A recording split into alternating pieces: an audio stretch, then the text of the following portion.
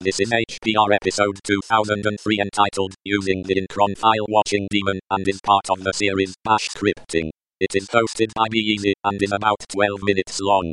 The summary is, I briefly introduce the Incron File Watching Daemon and give an example of how I use it. This episode of HPR is brought to you by anhonesthost.com. Get 15% discount on all shared hosting with the offer code HPR15. That's HPR15. Better web hosting that's honest and fair at anhonesthost.com.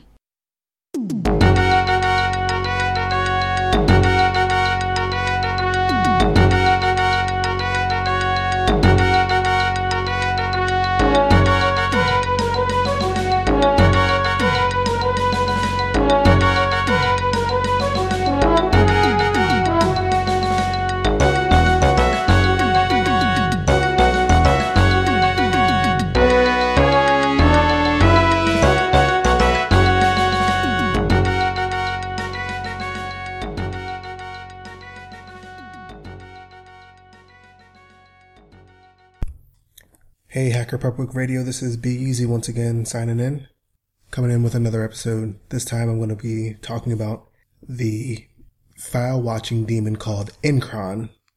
Now, I said I would do something with this one before, and now I am going to do it because it's a pretty cool utility, and I don't use it all the time, but when I do, it's always very useful, and I can see how it has lots of applications, situations where that I haven't thought of. So, with no further ado, here we go. So, from the man page, Incron, or more specifically Incron tab, which is related to cron and cron tab, is a file that contains instructions to the Incron D daemon of the general form. Run this command on these files events. There are two categories of tables: system tables with root privileges and user tables with user privileges. And so instead of reading the entire rest of the man page, I'll just let you read it. But if you're installing it, it's usually just called Incron in whatever repository you're looking at. For as far as I know, it's only available for Linux. I'm not exactly sure about BSD. I could probably look that up.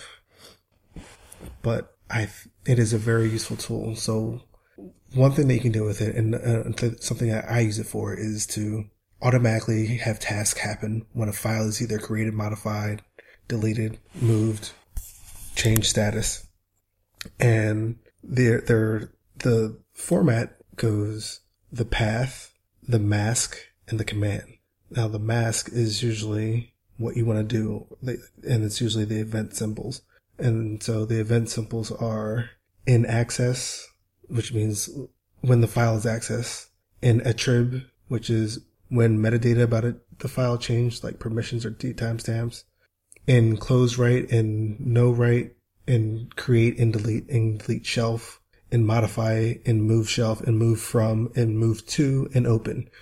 And then there's in all events, and in don't follow, in one shot, and in only dir.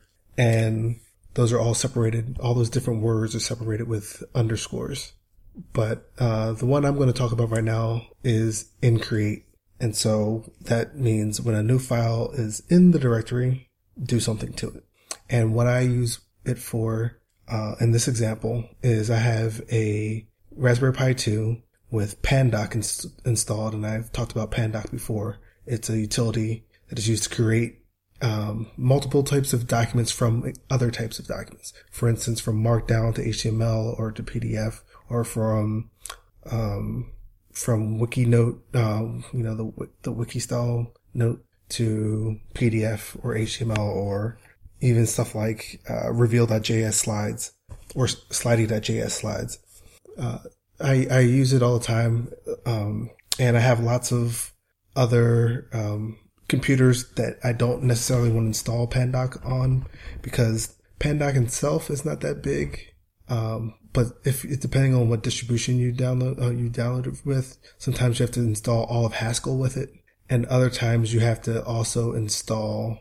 If you want to use PDFs, you always have to install TextLive, and the minimum amount of TextLive is like a half a gig. So if you're hard up on hard drive space, you might not want such a heavy program. Like I have 2 computers that I use all the time. Both of them have 32 gig SSDs. I know I could put faster ones in, or bigger ones in there. I have no reason to. But anyway, so after that, there is, some wildcards that you can use to identify the files in the directories.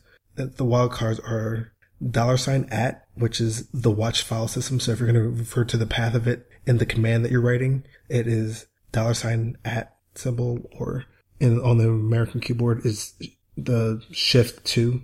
And then you also have the $pound or $, the little tic-tac-toe looking thing, which is the Shift 3.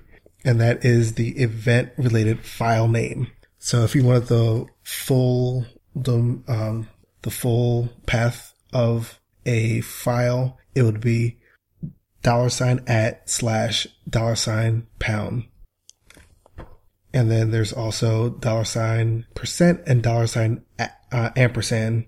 And those are for event tags. And I haven't used event tags. I haven't had a use for them yet. So I'm not going to talk about them because I'm not exactly sure how they work and how best to use them. In the man page, it has some examples, but it's kind of a generic example. I'm going to go over a specific example of how I use it. So in particular, I have a couple of folders on my Raspberry Pi. Inside of a folder, inside of the user's home folder, there's a directory called docs. Inside of docs, there's all these other folders. One for letters, one for notes, one for things I want to turn to PDFs, one for reveal.js slides, another one for standard operating procedures, and another one for validation protocols. Some of the things I do for work. In any one of those, there might be I will throw a markdown file because, as I've said in other episodes, I write almost exclusively in markdown. And I have developed these really specific templates that all the documents that I want to write go into. And if it's a note, I always want to output it in a certain format. If it's a standard operating procedure, I always want it in the same format. And it's annoying to have to reformat those, and I can use templates and then copy and paste stuff in there. But anyone working with word processors knows that, copying paste in and out and updating the styles is not very fast if you want to do it really quickly and you want to do it consistently the same way every time. So instead, and I also have one for letters. If I want to write a letter that needs to be mailed, and that's a professional formatted one, I have one for that too. Which is a PDF which inserts a signature and a whole bunch of other stuff. So it's pretty cool. But what I do is I write the pandoc command in a .sh file, so in the shell command, and all I have to do inside of my cron tab. So to make a new cron tab job, you have to get to the cron table, Incron table, which is just like cron. So if I keep on mixing up, that's why. It's very similar to cron. So if you ever used cron before, which is the kind of the scheduler, instead of going cron tab -e, you do incron tab -e, and that will bring you to your incron tab. So for instance, on my first line of my incron table, I have /home/user/docs/pdf. So in that directory, the next command is n_create, and then I say /home/user mkpdf.sh. And then I have $@/$pound, which if I read it all the way out, it's in the directory of /home/user/docs/pdf. When a file is created, run the command mkpdf.sh on the file of the full path. And so what that file looks like is, very simply, it's a bash script that has file name, and I get the base name of the file. So, so my mkpdf takes one argument, which is the file name. So I get the base name of the file. I change the .md to .pdf.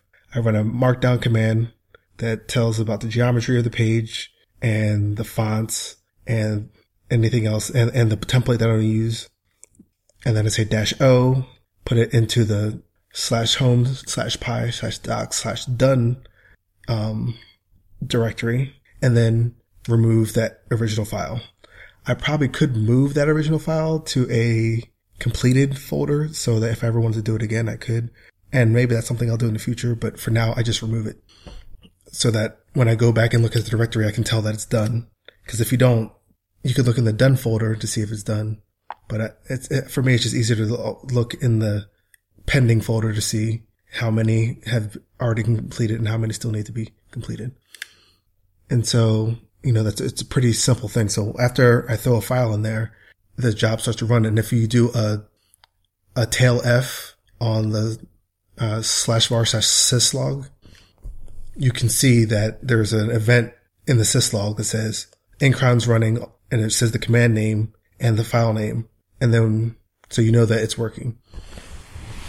Or if you open up top or htop, you'll see that the command starts and it'll start running. And so what I usually do is I have the root directory, so the home directory of that user on the Raspberry Pi mounted to my different workstations. And when I have a document that I want to throw into one of those folders, I just open it up, drag it from where I'm working on and drag it in there, or, Control C and then Control V in the other directory.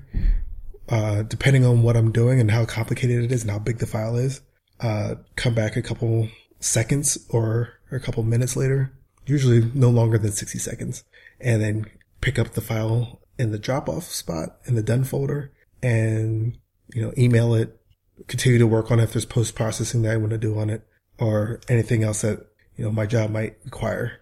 It's really convenient and it's kind of the Unix philosophy of do one job really well. So that Raspberry Pi is pretty much only doing a couple little medial tasks like running pandoc, running a couple little things on Incron. That's all it does all day is Incron jobs. And, it's very useful. There's, if you think about the nature of this command, it's very powerful. And if you've ever used Windows systems and you've ever tried to use a daemon or a watcher on Windows systems, it's not as straightforward. And to get something that is this straightforward and this simple usually costs a pretty good amount of money. So I really appreciate having a command like this in just a simple install command away from any Linux distribution I have. And I appreciate your time once again on Hacker Public Radio. This is Be Easy signing off.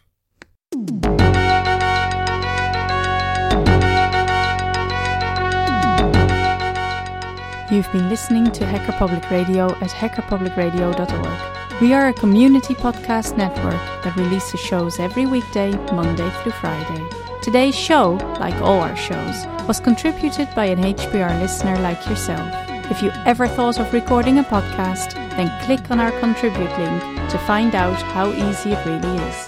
Hacker Public Radio was founded by the Digital Dog Pound and the Infonomicon Computer Club and is part of the binary revolution at binrev.com. If you have comments on today's show, please email the host directly, leave a comment on the website, or record a follow-up episode yourself. Unless otherwise stated, today's show is released under a Creative Commons Attribution Share Alike 3.0 license.